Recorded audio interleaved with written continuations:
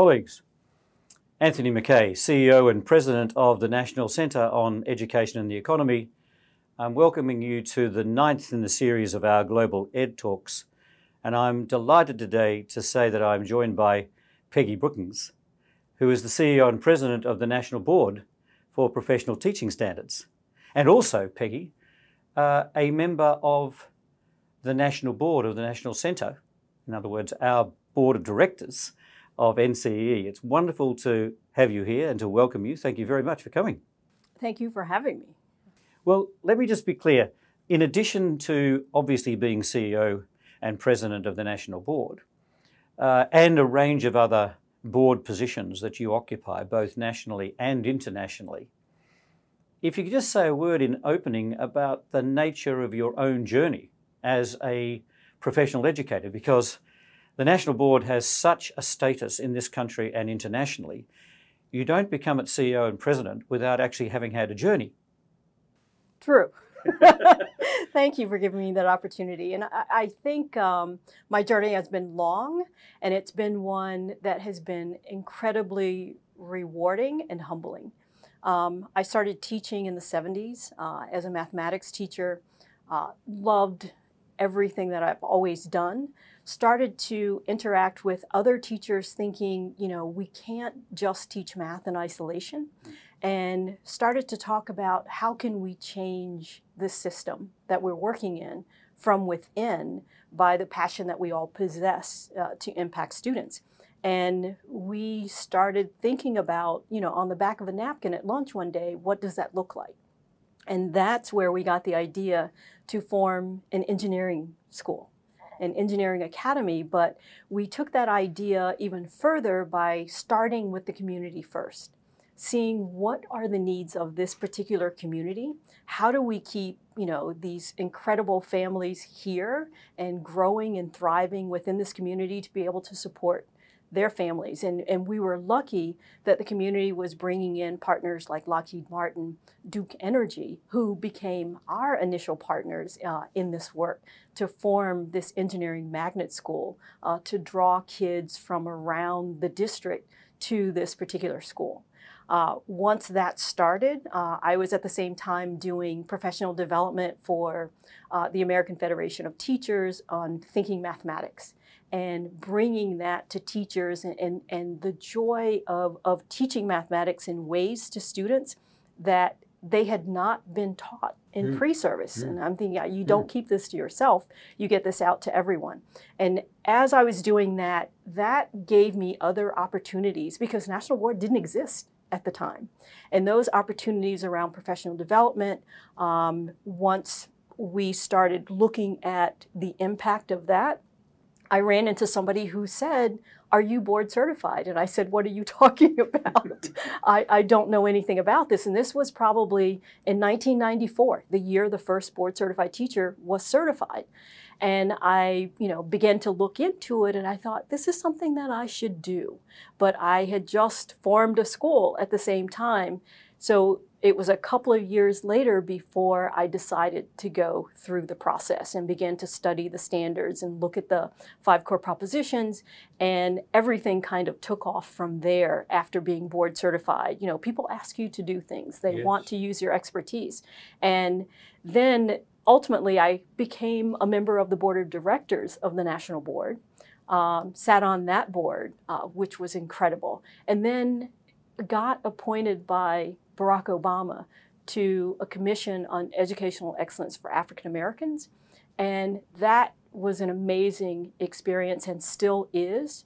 The focus around what students who are in underserved areas and students who have been marginalized, how do we bring forth and have speak truth to power in service of those particular students. And then all of a sudden I got a call that said, you've been teaching for 38 years now. The next part of your journey should be at the National Board. And how do you say no? Absolutely. Now, there's a real history, of course, between NCE and the National Board. We won't explore that history other than to make it clear that, in fact, therefore, we are very much sister organisations. Yes. And committed to the same moral purpose here and the same professional agenda. You talked about the core propositions and the standards. So just say a little about the nature of this work. I mean, this is in the service of a standards-based profession. And to be national board certified is to be recognised as being accomplished. Can you just say a little about what this entails and to what extent you have been able to start to seriously grow the capacity in this country of national board certified teachers? So that's a mouthful. When we think about the journey through board certification, the 5 core propositions, and reading the 5 core propositions for the first time, and what that means. I was a teacher, I led a school, and when I read those 5 core propositions, it almost makes you teary to think about what this profession could be if we all were focused in those ways. And we already knew instinctively how to build relationships with students. And that's one thing that we did in our school that made, I think, such an incredible difference. To think about what their needs were, their hopes, their dreams, their aspirations. And what those 5 core propositions did for me was to just solidify what I was thinking, and then take that and put it on steroids and take it to another level. But it was also in coordination with a set of standards that looked at what does this look like in practice, and how do we look at our own practice in ways that we never had before, especially making practice public, which was not something teachers were taught to do or used to doing, because there wasn't a space to do that and collaborate in ways that we need to right now. And so when we think about, I think about my own journey, I think about the transformational nature of what I saw not only in myself, but what I saw in my students. And it surprised me one day that we were after school, we were building a robot for a competition for FIRST Robotics, and I watched my students start a meeting, and I'm in the back of the room, and we were starting to code the robot because it's done in stages, and I watched this young woman go to the board, put up an agenda, determine the timeline, talk to everyone in the room about what they were going to do, what they were going to accomplish by the end of the day. And they weren't leaving until this was accomplished.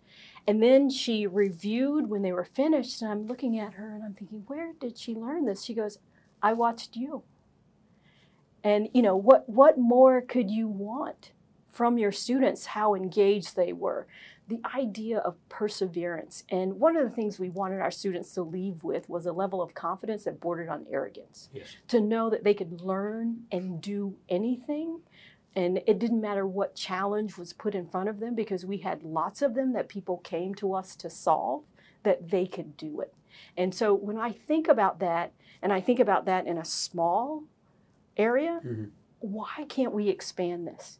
And the idea of this ambitious goal that we have at the National Board for having 1 million board certified teachers, and what that would mean for the profession, and what that would mean for students more so than anything else. When we think about having access to mentors who are board certified, having principals, curriculum coordinators, having superintendents, state chiefs, policymakers who are board certified, that gets to the heart of the conversation. We can save so much time about talking about the need, the return on the investment, and get down to the how and the why. This therefore is absolutely a profession with a practice. This is so that the core propositions and the standards capture the professional knowledge, the professional practice, the professional relationships that amount in the aggregate to practice that really has a serious impact on learning. Accomplished teachers,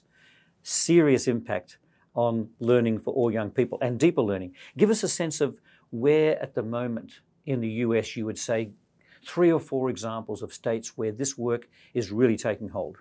I think the important piece of our work and where we work now, and the intentional focus on diversity, equity, and inclusion. So in states like Mississippi, in Alabama, in Arkansas, The states like California, New York, Texas, Boston, in Massachusetts. So we're thinking about how do we get to those individuals who need us the most, Yes. and who need the quality of teacher to be the best it can be within front of students who already have a gap and who have already been marginalized, whether it be through economics, whether it be through, living in a rural area, not having access to, certain teachers who teach certain subjects even, something that simple, to say, how do we close this gap? But we can't close it without focusing in the places where we are needed the most. And one of the things that we think about constantly is how do we impart on teachers what it means to teach in schools that are high need, Yes. and how what you've learned, Yes. how you've been trained, and what you're certified in makes the biggest impact in those schools, and the joy that you get from doing that We'll job. say something more about this impact, because we should make it clear. The National Board has not only had this incredible impact within the US, it has influenced and shaped much of the standards-based work around the profession internationally. And it is interesting that you say that the ambition to ensure that our very best teachers, those who are nationally board certified, to use our language, are often the ones that we need in the places with the greatest challenge. And to have an intentional agenda that will do that is clear internationally, and it's clear in what you just said about the states in which you are working here at the moment. This is a very rigorous process to become certified. So that sense of being able to grow the number, you're optimistic? The conditions are supportive of that? I'm extremely optimistic. Right. and I have to be. Yep. And because I know the power of the certification and the process. But I also know that when we put the right supports in place, and I always go back to medicine. Medicine didn't start off the profession that it currently is. Yeah. It started off weak. It didn't control many people who were a part of that profession, and it didn't control the education of that particular profession. But what it did was transform itself based on a set of standards. Yes. And really look at how doctors were educated and supported. And we think about board certified doctors, about 90% or more of them are board certified. That didn't happen by accident. And that's not to say that's a bad number because so many of them are board certified. The idea was they put clearly articulated steps in place to make that happen. We see that with national board certification. It is rigorous, yes, but if you put clearly articulated steps in place, we as an organization and a profession can reach that 90% as well. And the impact of the work, if you had to say, look, here's 2 or 3 indicators of the impact of nationally board certified teachers on the nature of teaching and learning, what would you point to? So the impact on retention, Yes. and which is paramount, that you need to have in place for the social emotional learning of students a constant, and that constant being a teacher.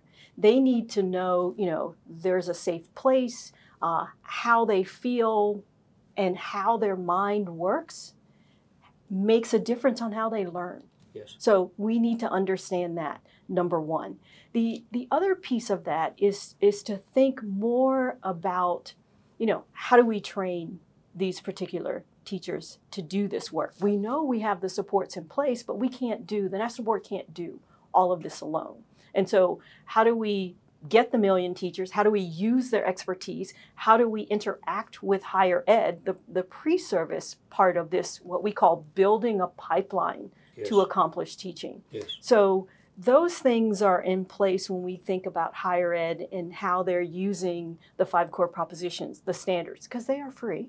Yes. And then how we use our Atlas video Atlas, case just spell library. that out.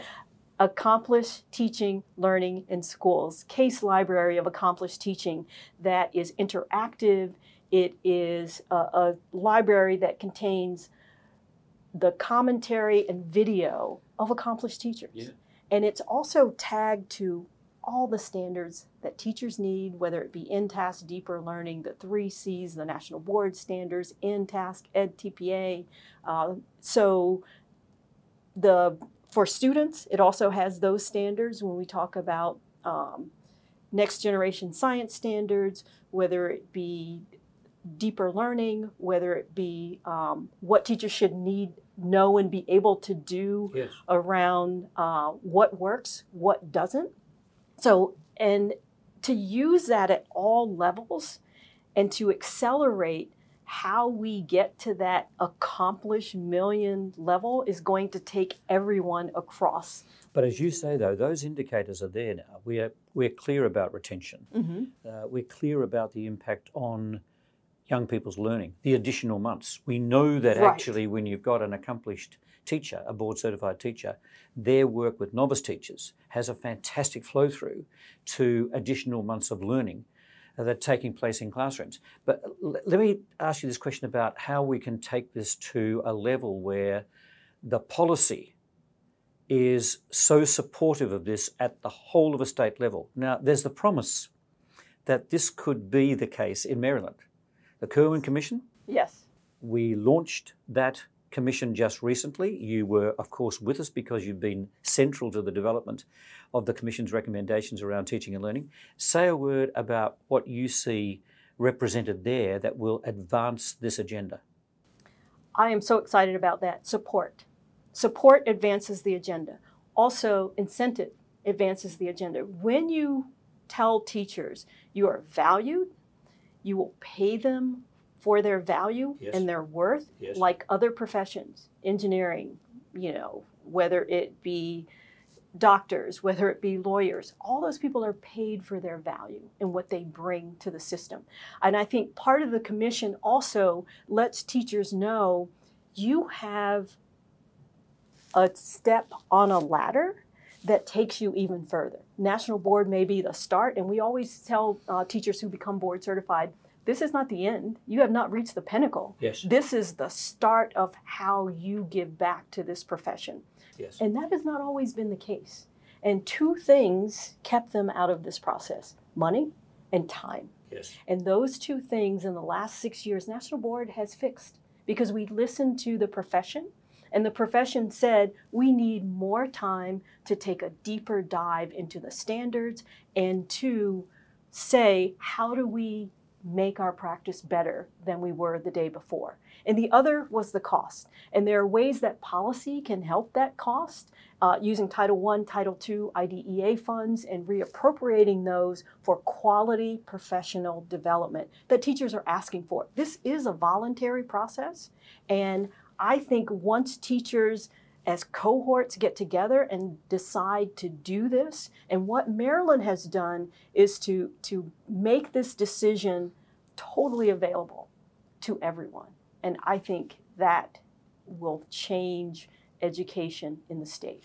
Well, let me ask you this. That will change education in the state. And yet this is not a static exercise.